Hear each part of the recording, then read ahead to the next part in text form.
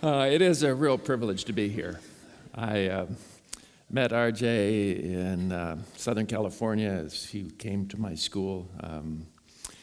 I know what you already know, that he is an exceptional young man. He is a man who loves God, who loves his church, who not only is gifted, but God has gifted him with a keen mind, so that he thinks carefully and deeply how to do ministry most effectively. That's rare.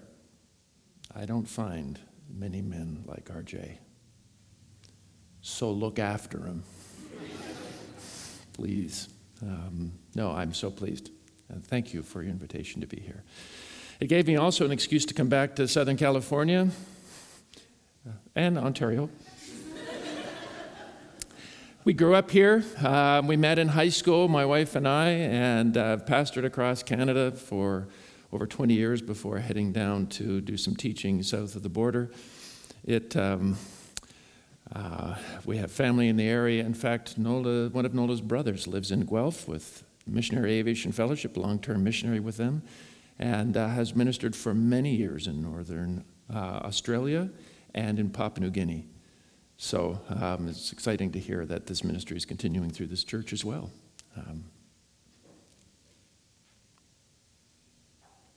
I taught for many years, but I never really got into teaching to teach. I don't really like education.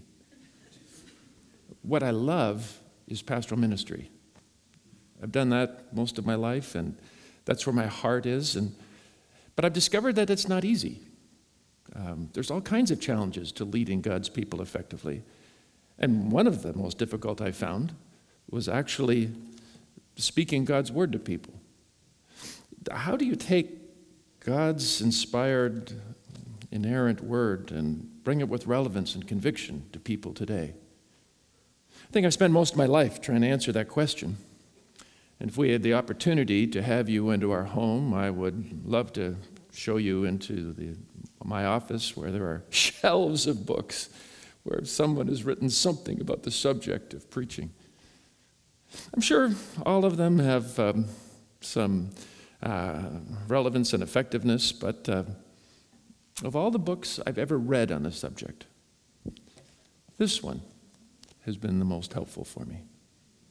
Of all the preachers that I have studied to see how they have communicated God's word effectively, the preacher that has helped me the most is the person of Jesus Christ. It's amazing how he could take God's word, break it down, and communicate it with simplicity and power, isn't it? And have you ever noticed, as you look through the Gospels and hear how he communicated God's words, how often he spoke in story form? I think he knew. I think he knew that narratives have a way of slipping past our normal defenses and sticking to our minds in ways that we cannot forget. No, one of Jesus' favorite ways to communicate is in story form. So this morning, if you'll allow me, I'd like to take a page out of Jesus' preaching textbook and communicate to you in story form. I'd like to do it a little bit different. Rather than just reading the story to you, I'd like to preach what RJ referred to as a first-person sermon, where we not only hear God's word, but I take on a character who actually lived it, so that we can hear God's word come to life. So if you've got your Bibles, you're welcome to turn with me to the book of Judges, chapter 13 through 16. Or you're also welcome just to sit back and listen as someone who didn't just read God's word, but experienced God's word comes to speak to us this morning.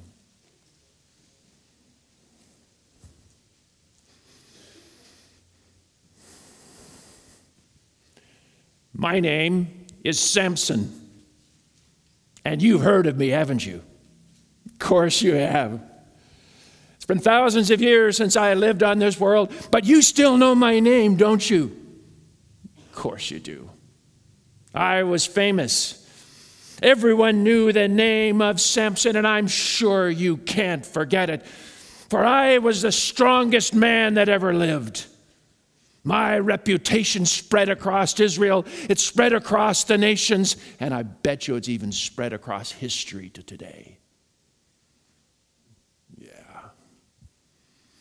If I was in your Olympics today, you'd have to have a special category for me. Because nobody has ever been as strong as me. You don't think so? You think I'm exaggerating? Yeah. Well, let me just tell you what actually happened to me, and you make up your own mind how strong I was.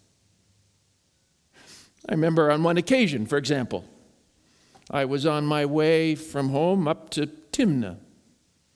I know, I shouldn't have gone to Timnah. It's Philistine territory. There's this woman there. I tell you, I had this thing for Philistine women. They kind of got me, and there was this woman. I know, but I really wanted to spend some time with her. I wanted to get married.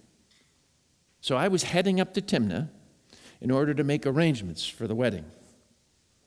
Wow. And, well, if you've ever taken that path, you would know that it's kind of desolate. It's got hills, and it's got rocks and stuff, but it's kind of dangerous because it is desolate. There can be robbers that are hanging out for you and animals that are waiting for you. And I'm walking up on that path, keeping my eyes out, when suddenly out of the corner of my eye, I caught this golden blur heading towards me. It was a lion. Not the lions you're used to. Not the ones that live in cages and get fed dead meat 10 o'clock and 4 o'clock every day. I'm talking about a real lion, a young lion. One that has learned to live by its wits and to live by devouring its prey. You know how they do it? They lay in wait, and when they roar, the sound terrifies you. They leap out of nowhere. Their weight is such that it knocks you down, and their jaws are so strong they can crush bones like that, and you're dead. It's almost instantaneous, and it's over. And here on this route, what I saw to the corner of my eye was a lion heading straight for me. So tell me, what would you do if that happened? Cry for your mommy? Just think it was all over? No. At that moment, when the lion came, I instinctively outmaneuvered that lion. As he come leaping towards me, what I did was choose to bend down. And as he passed over top, I grabbed a hold of the underbelly of that lion and began to pull, and you could hear snapping of sinews and cracking of bones. And I ripped that lion in half. And as I stood there, looking at the two halves of that previously fearsome lion twitching on the ground, I knew I was the strongest man that ever lived. That's me. That's Samson. Still not convinced? They're a tough crowd. There was another time when the Philistines had heard about my strength. They knew that Israel as a nation was a pushover. After all, we were just farmers. They were nations of warriors. They had weapons of war, and we had nothing. They would come in the fall when the harvest came and take whatever they wanted, plunder at will. But now they had a problem, because now they had to deal with me. So like the cowards they were, they came to one of the leaders of our towns where I was staying. They said to them, "Turn Samson over to us or we'll murder you all." They didn't know what to do. They came to me and said, "Samson, you're our guy, but there's 10,000 of them and their soldiers around our town. If we don't hand you over to them, we will all be killed.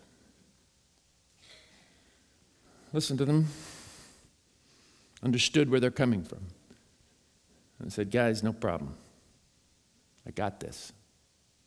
I want you just to turn me over to them, tie me up with 2 strong ropes, leave me at the end of the field. They agreed. It was a massive big field. They put me at the back. They got a couple of ropes, began to tie me. I'm not talking binder twine. I'm not talking about the stuff that you may use to tie light obstacles with. I'm talking about a real rope. They tied me with a rope as thick as your wrist, made of hemp, the kind of rope that sailors would use to fasten their boats at anchor, that could withstand all the forces that the ocean could throw at them. We're talking about real ropes. And they grabbed those new ropes. They tied me. A little too tight, frankly, for my liking. I mean, they could have given me a bit of a break, but they didn't. And they stood back at the end of that field. And the elders of that town kind of disappeared into the foliage. And at the end came that Philistine army. They came out slowly. They came out tentatively. They had heard about me. But they came and stared down at me. When they saw that I was tied, they realized that this was the moment they were waiting for. And they started to run. Do you know what it sounds like when an army of 10,000 men come running towards you? I know. As they ran faster and faster towards me, the ground began to tremble. They began to shout and scream. They began to praise their God Dagon for all of his power, because now they were going to defeat Samson of the Israelites. And boy, were they eager. Each one wanted to be the one who would kill me.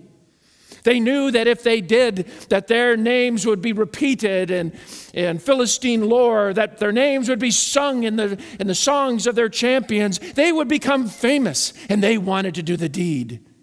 Each one wanted to be the one to take their knife, to plunge it into my side. They wanted to take their sword, cut off my head, and hold it up to others. And they were eager to know who would be the one who would get the glory for killing Samson. And me, I just stood there, waiting. They came a quarter of the way, half the way, 3/4 of the way. And I looked at them and I took my stance. And I began to push against those new ropes, and they broke like flax. The power of God I felt in my arms, and the ropes stood no chance. And when the men at the front of that army running towards me saw the ropes fall to pieces, they weren't quite so sure. They wanted to keep coming. But I'm looking around. I mean, 10,001, against one. I like those odds, but still, it would be helpful if I had some kind of weapon, and I got nothing. You think the Israelites would have left a sword or something behind, but I guess they didn't have any. And frustration, I just kick at the carcass of this dead animal, and hey, look at that. I mean, this ass has not been dead that long. The teeth are still firmly affixed to its jawbone. I rip it off, and it's got pretty good weight. I mean, it feels pretty good.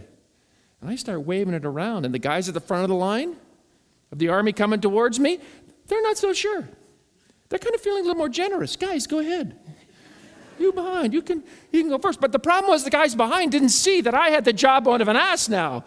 And as they come running, they couldn't stop. The guys at the front couldn't stop. They were being pushed forward. This whole line was being pushed right in me. And I started to work. And they came, and I hit, and I hit, and I swirled, and I hit, and I hit. I was like a farmer at harvest with a scythe, One after another, after another, after another. And before they finally realized what was happening, 1,000 men lay dead. Yeah, that's what happens when you mess with Samson. And the rest fled for safety. Yeah, those are my odds. That's how strong I am. You doubt that You still do. Okay, just because you beg. One more story. It happened in Gaza. You know, Gaza, I know, another Philistine town. You'd think I'd learned my lesson. But it was on the seacoast. It was interesting to me. You know, the Israelites were always often inland, but the seacoast, it was a port city. Which meant when you went to Gaza, you know, the ships would come in and you'd get, the market was full of spices and jewelry and trinkets and exotic foods, exotic women. Just saying. I took a look at those goods, took a look at one of those women, and I paid my money to spend time with her. When I was finished, I got up to leave, and I figured I'd be pretty safe because, I was smart. I mean, I knew they were aware of Samson, but I had it disguised. It was getting dark at the end of the day as I began to make my way out of the city, and it soon became evidence that disguise didn't really work too well. The people in the city, they had closed the windows. They had brought wooden shutters across the windows of their places. And I could see them, peeking out. Samson, Samson, Samson, Samson. I'm like, oh, man, no secrets here. As I walked through the laneway, I realized the whole city knew I was there. And I know what they had done. They decided to be patient. Rather than trying to take me on like that other army had done, they called for reinforcements. They were waiting for the nations of other cities, the armies of other cities to come and to help them as they would take me captive or kill me. And that's what was coming. No more secrets. So I threw off the disguise and just walked. Yeah, you're right. It's Samson here. So what are you going to do about it? I walked towards the main entrance to the city. That's where the action took place. You see, like any city at that time, they were surrounded by walls. Those walls were made of stone and mortar. They were the ones that kept out the enemies, and in this case, were supposed to keep me in. The walls were some 6 feet thick. They were thick enough that you could ride a chariot around the top of them. They were higher than you could throw a stone over top of them. They were strong, and nobody could get in and out there. The only way you could get in and out, of course, were the gates, right? They had to have gates because the people inside had to be able to get out to farm and trade and so on and then come back in. So the gate was considered the strength of the city. And this gate was very strong. Again, like the walls, it was like 6 feet thick. It stood over 20 feet tall. It was made of solid hardwood. It was anchored with 2 massive posts on either side, sunk deep into the ground so that it was immovable. It was reinforced with solid bronze bars. It was a fortification, if there ever was one, designed to make sure that flaming arrows couldn't do it any damage. That even battering rams would have no chance against it. It was as strong as you could make a gate. And they shut it tight because they wanted to trap me, trap Samson. And I knew it. What would you do then? You're trapped into a city. All the people wanting to kill you. I wouldn't do what you would do. I wasn't going to sneak out. I was going to try and pick the lock and see if I could get out somehow. I stood in that main entranceway so everyone could see. Yeah, you're right. You've got Samson. Or does Samson have you? And I walked over to that gate. And there was one of the solid bronze reinforcing bars right down here. Kind of made a handy little handle, don't you think? I decided for this one, I'd bend my knees. I grabbed a hold of that bar. And I began to pull, and I felt the heat of God's Spirit in my arms. And I began to pull, and I heard creaking and groaning and breaking. And it wasn't my body. It was that gate breaking loose from the bronze hinges that held it to those posts. I pulled that gate right off its foundations. A lesser man would have just dropped it and stood on it. Not me. I didn't want to just defeat them. I wanted to humiliate them. I picked that thing up on my shoulder and I carried it to the top of the nearest hill, 28 miles away. I didn't just break their gate, I stole it. You can get a team of horses if you want and bring it back, but you are not going to capture Samson. I'm the strongest man that ever lived.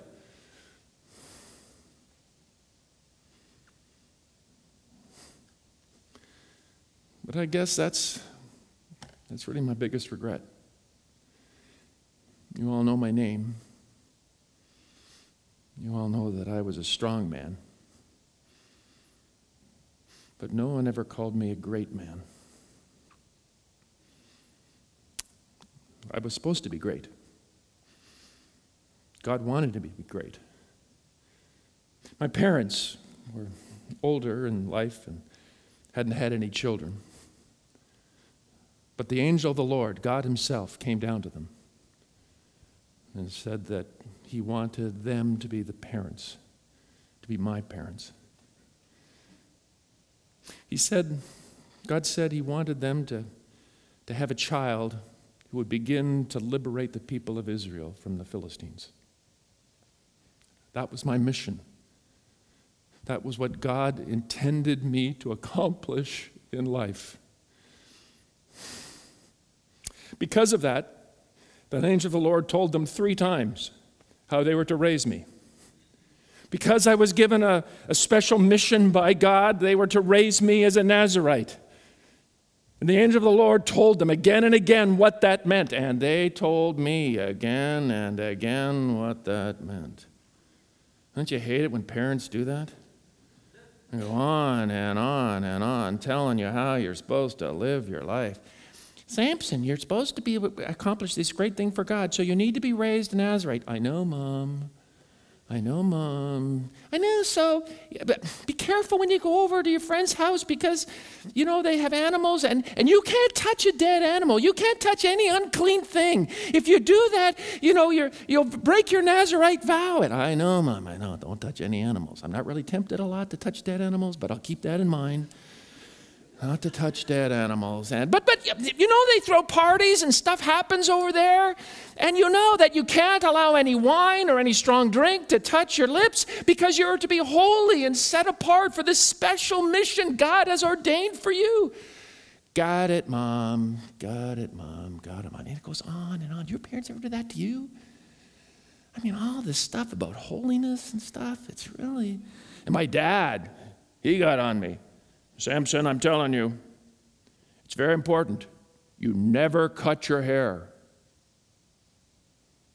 Not every father has said that to their child.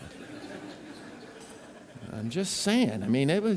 I know, Dad, it's that look. It's the, people can see from birth that I have been set apart. They'll recognize me, that I am a holy person set apart for a holy task. I got it. Yeah, Nazirite, I got it. But life goes on. Remember that girl from Timnah I was so interested in? Man, I still was interested in her. I decided I'm going to go back to Timnah and we're going to get married. So I go back for the wedding. And I'm heading that same route I did before. But this time, this was summer, and that sun was hot. I mean, I'm strong, but the sun is, it just saps your energy. It's just really hard. And I'm walking, I'm like, man, I don't know how long I'm going to be able to keep going here in this sun. I'm losing this battle here. And I came to the place, recognized the rock where the lion had come. And maybe it was just out of curiosity, maybe vanity. And I wonder if the carcass of that lion is still there. And it was. There it was. 2 pieces. It was neat. Fast. I've never seen this before. There were bees who had decided to make their home there. There was a honeycomb inside there. That was wonderful. I'm dying of exhaustion, and there's honey, and I grab that honey, and I'm eating it. And you know what happens when you eat honey like that? Sugar rush. I'm feeling good. I got a spring in my step. I'm ready to go. And then I realized I touched the carcass of a dead animal. I've broken the first of my Nazirite vows. Oh no. Is lightning going to hit me? Is the ground going to open up? Will I be swallowed by an earthquake? And guess what happened? Nothing. Parents and their talk about what you're supposed to do and not do. Nothing happened. I get going. I get up there, and we're going to throw a wedding. The weddings for Philistines, man, they lasted like a week. It wasn't just a day. It was like a week. And it was full of everything. And when you're from outside, you're not an insider in a community, especially when you're in a new culture. You got to fit in, right? So I come and I'm making sure that we've got the wedding that will make sure everyone knows that I'm one of the gang. We had Philistine meats. We had Philistine cheeses. We had Philistine entertainment. This went on. And after a while, the men of the town, they're like, dude, you're not fitting in. You're not really a man's man. What do you mean I'm not a man's man? Well, one thing Philistines are known for, they're known for their beer. These guys knew how to drink. You can't even hold your drink. You can't do that. Well, when you got to fit in and you got to adapt to the culture, and you can't let them think you're an idiot, So sure, I took a drink. That stuff tasted awful. Have you ever tasted Philistine beer? I don't know what they put in that, but oh no. That was a second vow. What was going to happen? Would it be lightning from heaven? Would it be an earthquake? Guess what happened?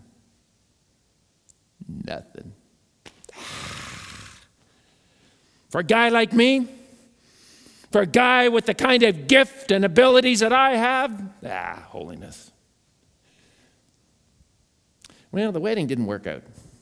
It's a long story. I'll tell you another time. But I was kind of at loose ends for a while. Here I am, famous, but feared, but didn't have anyone really to share life with. Until I met her. Wow. She had jet black hair. She had olive skin. She had eyes that just swallowed you whole. And she could dress. She knew how to wear a dress. And she knew how to fill it. She was the most beautiful woman. Her name was... You've heard of her. I'm not surprised. She was a looker and a keeper. I wanted to spend time with her. She's so much engaging in conversation. She knew all the right people. We could be invited to the parties. It was just so fun to be with her. She's like the ideal woman. 100%. Well, 99% perfect. Fun to be with, and I couldn't imagine spending time with anyone else, but there's this one little, okay, she was a nag. Can I just be honest? She was just a nag. I mean, when she decided she wanted something, she would not let go. Like a dog with a bone. No way. I mean, she was relentless. She was relentless. And we were together for a while, but one day we had that talk. You know the talk? Samson, you know I love you. I care about you deeply. But for our relationship to go to the next level, I need you to be completely honest with me. Huh? No, I'm kind of curious how you got to be so strong.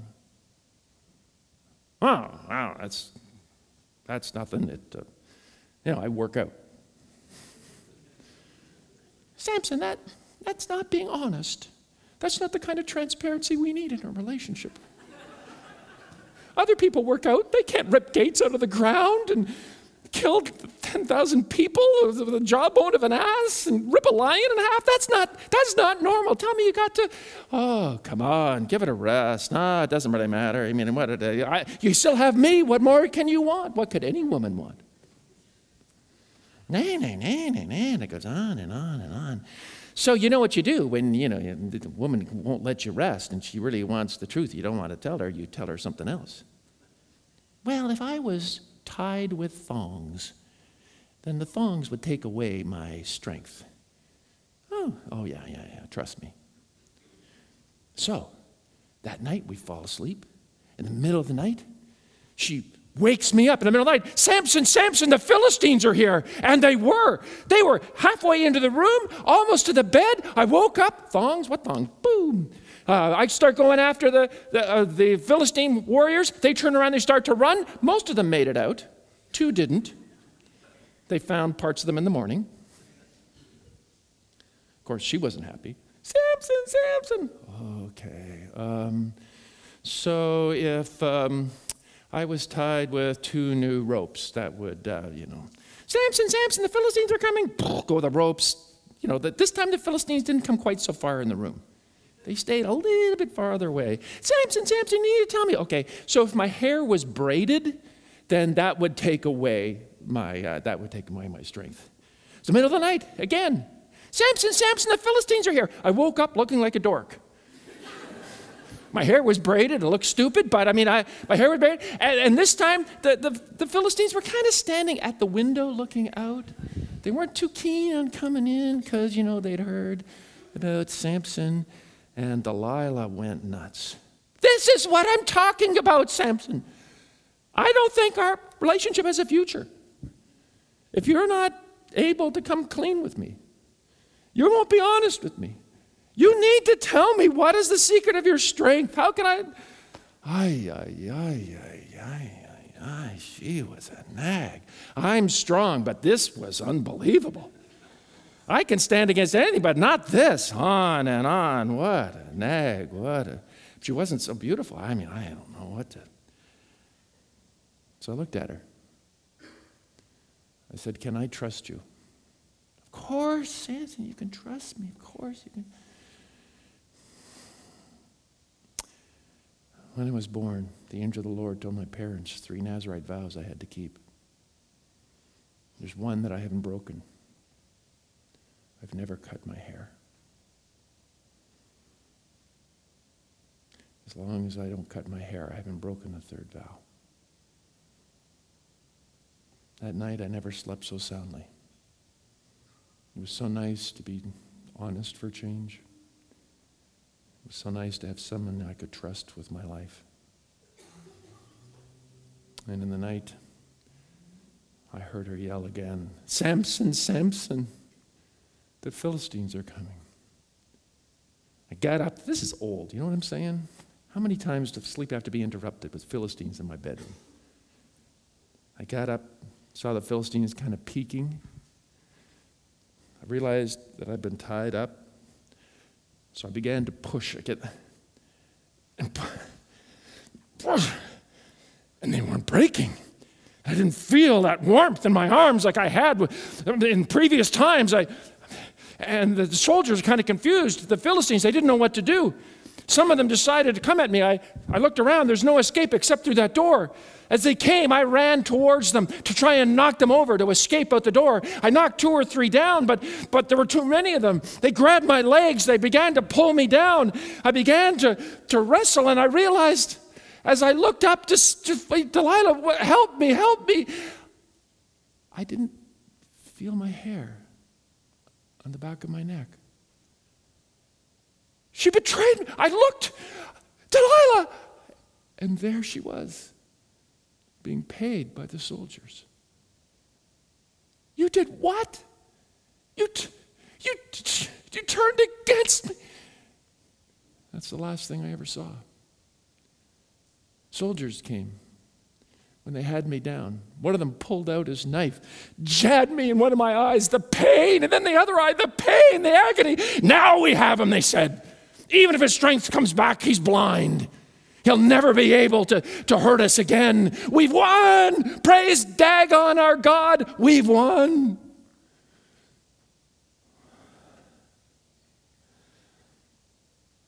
And I realized I'd lost.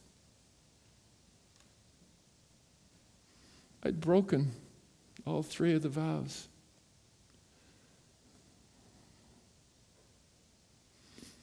I was no longer able to accomplish the mission God had for me.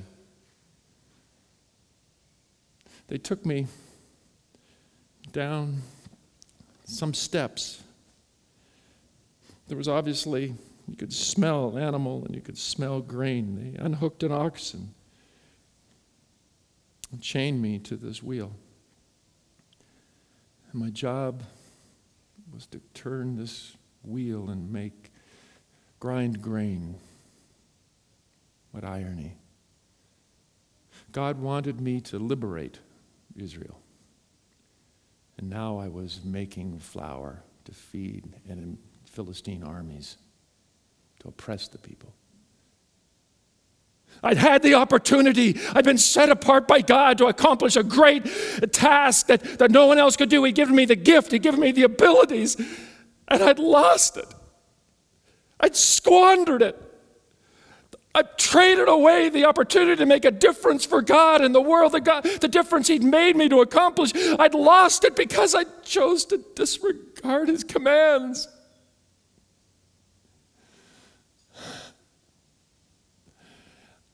I was a failure. He hadn't failed me, I'd failed Him. I don't know how long I was there. I couldn't tell day or night. But one day, they sent a boy to get me. I could take on 10,000 Philistine soldiers before, but now they just sent a boy. He unlocked my chains, led me up some stairs. I could feel the sunlight on my face for the first time in who knows how long. I could hear laughter. I could hear music. It seems that the Philistines were throwing a party. They were throwing a party to celebrate the fact that Samson had been defeated. They were throwing a party in honor of their god Dagon. They got all the leaders and all the rulers from all across the Philistine nation, brought them all together in one wild celebration. I could smell the food. I could smell the wine. They were having a grand old time, and I was their entertainment. They brought out blind Samson, who they had once feared, to laugh and jeer and make fun of the God of Israel. I hung my head in shame. The boy led me onto a platform where everyone could see. And as they mocked me and mocked God, I said to the boy, is there some place I can lean against? I'm weary. I'm not the man I was. He took me to a post to lean against. As I did, I kind of felt around it, and it was a pretty substantial one. I think I could feel another one, and I must be right in the center of this huge building, this huge room. This must be the pillars that hold up the roof, that hold everything up. And then I had an idea. I raised my sightless eyes to heaven and I said, God, I have failed. I have failed. But for your name's sake, so that your name will not be blasphemed among the pagans, one last time could you use me? One last time can I silence the lips and the tongues of your enemies? And as I looked up, I felt the hair on the back of my neck. And I thought, God, maybe it's possible. Maybe one last thing I could do for you. And I felt it. I felt it at that moment. Once again, after such a long break, I felt the warmth of his strength in my arms. And I took the stance that they had feared for so long. And I took hold of those pillars and I began to push and they began to scream. Sorry, someone do something. Someone stop him. Someone stop him. Get him quick. And before anyone could reach me, before they had time to react, with one last prayer and one last push, the pillars fell. The stone roof fell. And I killed more in my death than I ever did in my life. But I still failed. I failed to accomplish God's purpose in my life. I failed to accomplish what he wanted me to do for his people because I didn't think sin mattered. I thought that because of my gift, because of my abilities, that would compensate, that God would overlook my sin. Friends, don't make my mistake. God has given you a ministry. Before the foundation of the world, he has created good works for you to accomplish, things that only you with the power of his Spirit can do. And no one can take your ministry from you.